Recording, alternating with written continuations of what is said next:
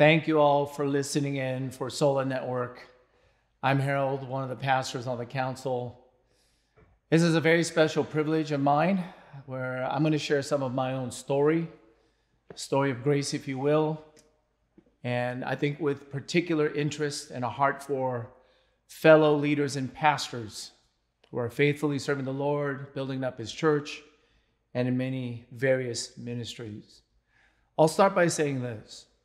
As pastors and leaders, I think most of us have come to believe that God changes lives.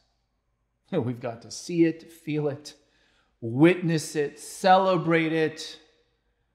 It's much of the reasons of why we signed up for this calling in the first place.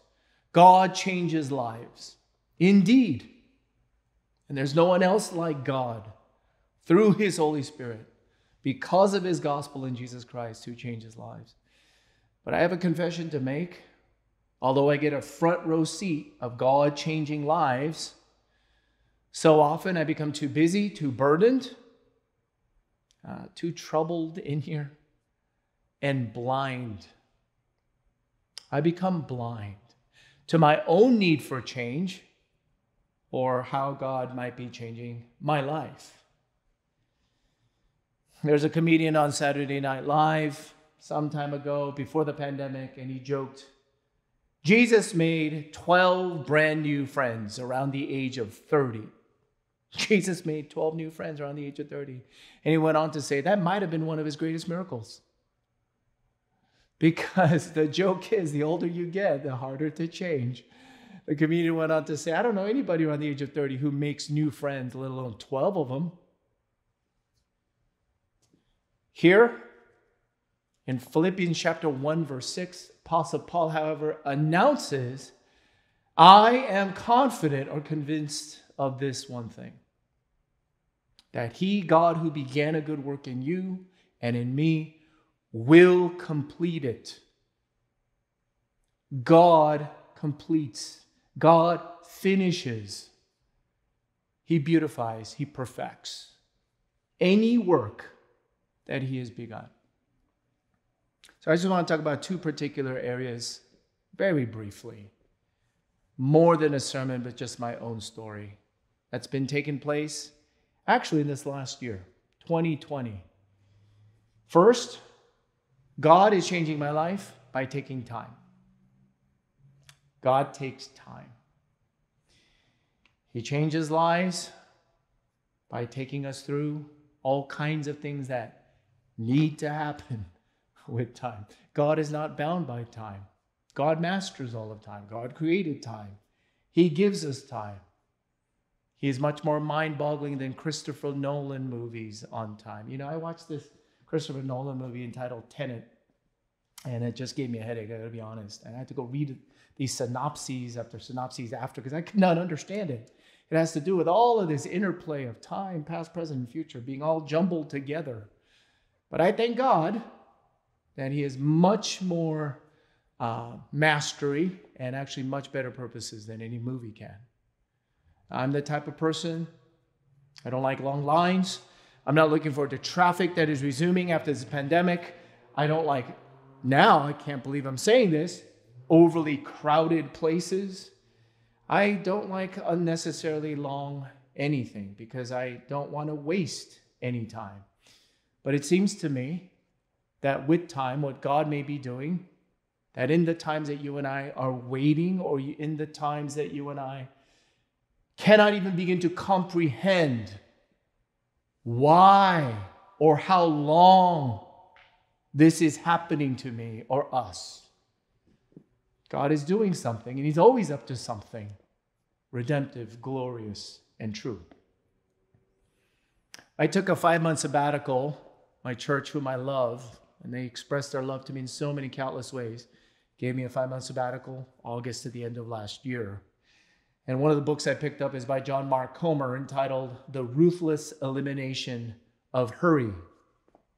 Here's one of his observations, quote, we hear the refrain, I'm great, just busy. So often we assume pathological busyness is okay. After all, everybody else is busy too. But what if busyness isn't healthy? What if it's an airborne contagion wreaking havoc on our collective soul? Hurry is a form of violence to the soul. Hurry is a form of violence to the soul. Now, here's how much of a hurry I've been in as a pastor, a fellow worker for the kingdom. During the first 2 to 3 months, it took 2 to 3 months for the rest of my heart and my body to begin to relax. My head told me it's time to take a break. It's sabbatical.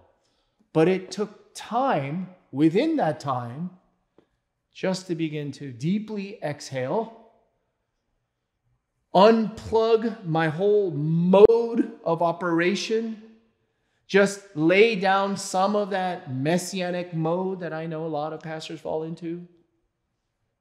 And it took time for me to actually begin relaxing and resting and enjoying a sabbatical. One of the other things that was recommended and provided by my church is I began to see a counselor. Now, counselors are hit or miss. But God sent one to me that speaks to my soul. And up front, I thought, 3 to 4 sessions will do.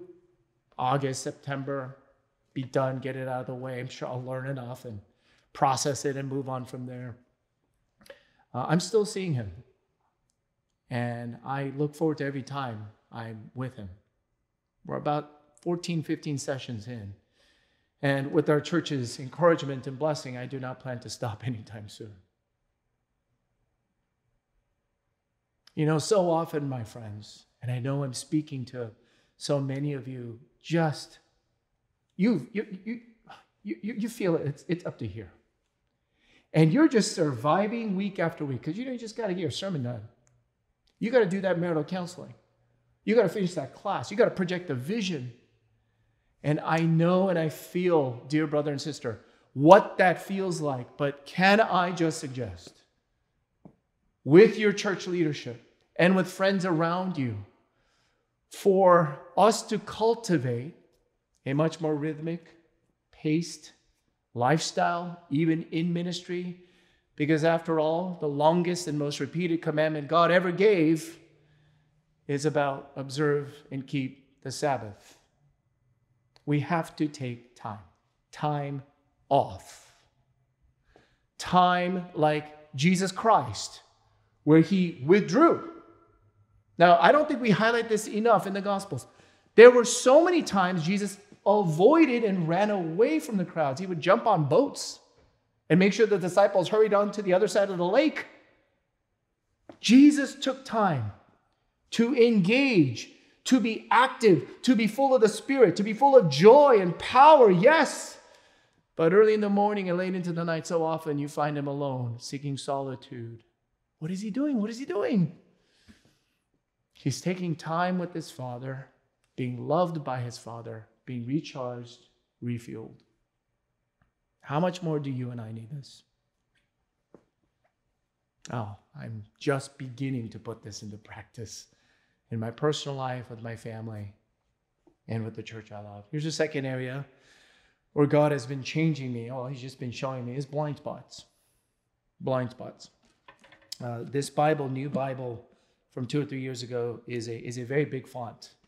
I have to take my glasses to read this. I got a new iPad because my vision is getting worse and worse. But it's comical. It's really comical of how people like myself can just go through all of life and all of our busyness and all of our activity and not see what's right in front of our eyes. You know, there's an episode in Mark chapter 8, starting at verse 22 to 25. I'll read it for us very quickly. And they came to Bethsaida, and some people brought to Jesus, a blind man, and begged him to touch him. And he took the blind man by the hand and led him out of the village. And when he had spit on his eyes and laid his hands on him, he asked him, "Do you see anything?" And he looked up and said, "I see people, but they look like trees walking." Then Jesus laid his hands on his eyes again, and he opened his eyes. His sight was restored, and he saw everything clearly.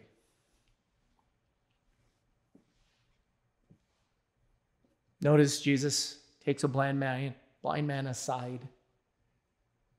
How conscientious and considerate Jesus is, This blind man has been somewhat of a spectacle to the crowds. Takes him away privately. Performs his initial act of healing, which cures the blind man to a certain degree. But when asked, do you see anything? The blind man is honest and humble enough to say, I see people, but they look like trees walking. Self-aware, honest, humble. Says Jesus, I know you touched me, and I don't know if you're even expecting me to give you the right answer, but things are still blurry. They look like trees. It hasn't come into sharp focus. And lo and behold, you see that Jesus himself is never in a hurry. Sometimes he risks being accused of malpractice, even medically speaking. He lets people die because he's so not in a hurry. And with this blind man who says, I don't think I can see everything clearly like I should, Jesus touches him again. And then he's able to see everything as he should. Back to my own story and issues. Only when I began to take time, there are all kinds of things that started to surface, talk about with closest of friends and fellow pastors and with my counselor. And I realized I have a very unhealthy relationship with work and time. I'm the type of person that doesn't want to waste it, ever. That's why I don't like long lines. This does not mean, you must be the guy that always studies or no, not at all. I just like to maximize my fun playtime too. Live it up to the hilt. And I started to wonder why there is not the healthy, normal, maximize your time, make the most use of it as the scriptures tell us, but this almost neurotic, obsessive drive where if someone else should waste my time or I waste yours, it really, really would set me off. It just doesn't sit well with me. It's almost like I feel like I can't live with that. In Genesis chapter 4, when God comes to an angry, jealous Cain because his brother's sacrifice was acceptable and pleasing to God, but his sacrifice was not. And quote, here's what God tells Cain. Sin is crouching at the door. Now here's how God sees it. Here's how God sees Cain's sin, but just much more sobering. Here's how God sees my sin. Harold, there's just sin crouching at the door. Do you notice the imagery, the figure there? Sin is always crouching. That means it's always hiding. Sin is always seeking to go undercover. Sin wants to be minimized, excused, maybe even ignored. And so I saw some effects of a huge blind spot that I am trying to awaken from is an irritability, an impatience, a demanding type of leadership or expectation that may bleed over into so in all areas of my life, a frustration that I could not even hide when people don't do things well on time. Or they don't do the most that they can with time. I've been blind in so many ways to the effects, the atmosphere, the culture that can create, the harm, the pain, because of a blind spot. I'll just close with one more thing. I think I haven't reflected enough or been aware enough to its roots, blind to my roots. The reason I became a pastor was midway through college. My dad, after he'd gone on a business trip to Siberia, came back and collapsed and then he abruptly died from an aneurysm. I was 20 years old, taking a semester off from a school in NorCal. My dad had an unfulfilled dream of spreading and sharing the gospel, missions work through his business. And there I saw him die, October 1992. Through that moment, I actually perceived a call from God to be able to carry out what my dad was never able to carry out. And so I actually felt, in a sense, to live a life that would be doubly worthwhile. To carry out a legacy, if you will, of what my dad always wanted to do what he couldn't do, and do what I could do, and live a productive, fruitful, worthwhile life, following Jesus and speaking of his gospel in missions. Now, that is my natural nature and nurture. You combine that with the American dream that was running rampant in the 1980s with immigrant families, where you want to live a meaningful, productive, non-wasted life. Trying to avoid that is like an alcoholic who lives underneath a bar in the United States of America as immigrant families. You add on top of that, I sense this is a calling from God. God wants me to do this for the rest of my life. But it wasn't until last year that even within the origins of me becoming a pastor, was seeing all the way down to its roots, is how much fear and inadequacy lies down there. So for instance, if I don't live a productive, fruitful, impactful life for the kingdom, it's almost as if my brain and my heart were telling me nonstop, his death wasn't worth it, or your life hasn't been worthy. I was hit by a quote by Carl Jung. I do not endorse his theology or all of his views, but boy, it hit me. Neurosis is the avoidance of legitimate suffering. All neurotic addictive behavior may be because we're just avoiding the real pain down there at its roots. He goes on to say, to avoid the pain, we develop neurotic coping mechanisms. We self-medicate, we blame, we distract ourselves, we avoid, we pretend. Life is going to hurt at times, and if you try to avoid the hurt, you will often bring more hurt than the actual hurt.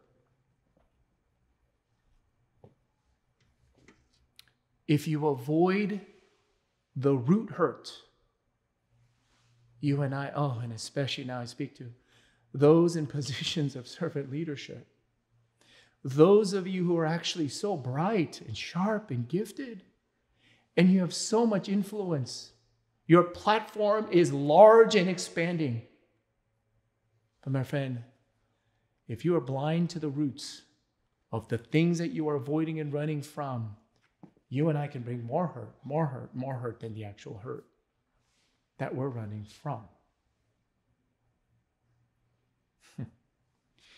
The gospel tells me that in my calling and in my life, with my family first and my friends and the church, that I should carry it out with a sense of security and identity that has been received. I'm not trying to earn it. A sense of love, overflowing joy. Certainly, I'm not saying this should be happening all the time. None of us are Jesus. But I have found it, so much of my pastoral life, it has been marked by different fruit, different results, and different drives right down at the roots. It's because I kept trying to tell myself, because my dad died early, you had better make the most of your time and live a worthy, fruitful life. And I think I've been trying to carry out that legacy much more, unfortunately, than because of my Lord and Savior, Jesus Christ, because he died so early for me. I think I've been trying to honor the memory and the legacy of my own earthly father than my heavenly Father, who sent his own Son. And he who died so early for me tells me, and he tells you, there's nothing to add. There's nothing more to prove. There's nothing more to give. Because I have given and poured myself out entirely for you. So therefore, you and I, we can actually take some time. I know it's a radical, crazy move. Time off of work. Time off of that thing you love. And you and I don't have to be so afraid of looking down into the blind spots that have always been there. Can I encourage you, dear brother and sister? So much of what God has been doing in my life is He's been taking me down to the roots and helping me see its effects. So follow that road. Follow that road when you get so angry. Follow down that road when you're filled with regrets and shame. Follow the road when you're so neurotically upset you can't sleep. Why can't you not sleep over that? Follow it down the road of your secrets, your darkest repeated sins. Follow it all the way down. Do you know why you can follow it all the way down? Because Jesus has already seen it. He loves you still. He died and got up to set you free from it. To set you free from it. Jesus asked you, what do you see? What do you see? Please don't say, I see everything clearly. No, you can start to say, I see things better than I did before, but I don't see it all. I see people, they look like trees walking. But our Jesus is so gracious, so true and faithful. He wastes no time. And He'll help us to see. And when you and I see, maybe it's no longer going to be the blind leading the blind, but I see a little better now. I see a little further now. I see a little more clearly about myself. And then maybe people who come around us and follow us might be able to see better for themselves as well. Amazing grace, how sweet the sound that saved a wretch like me. I once was lost, but now I'm found. I was blind, but now I see.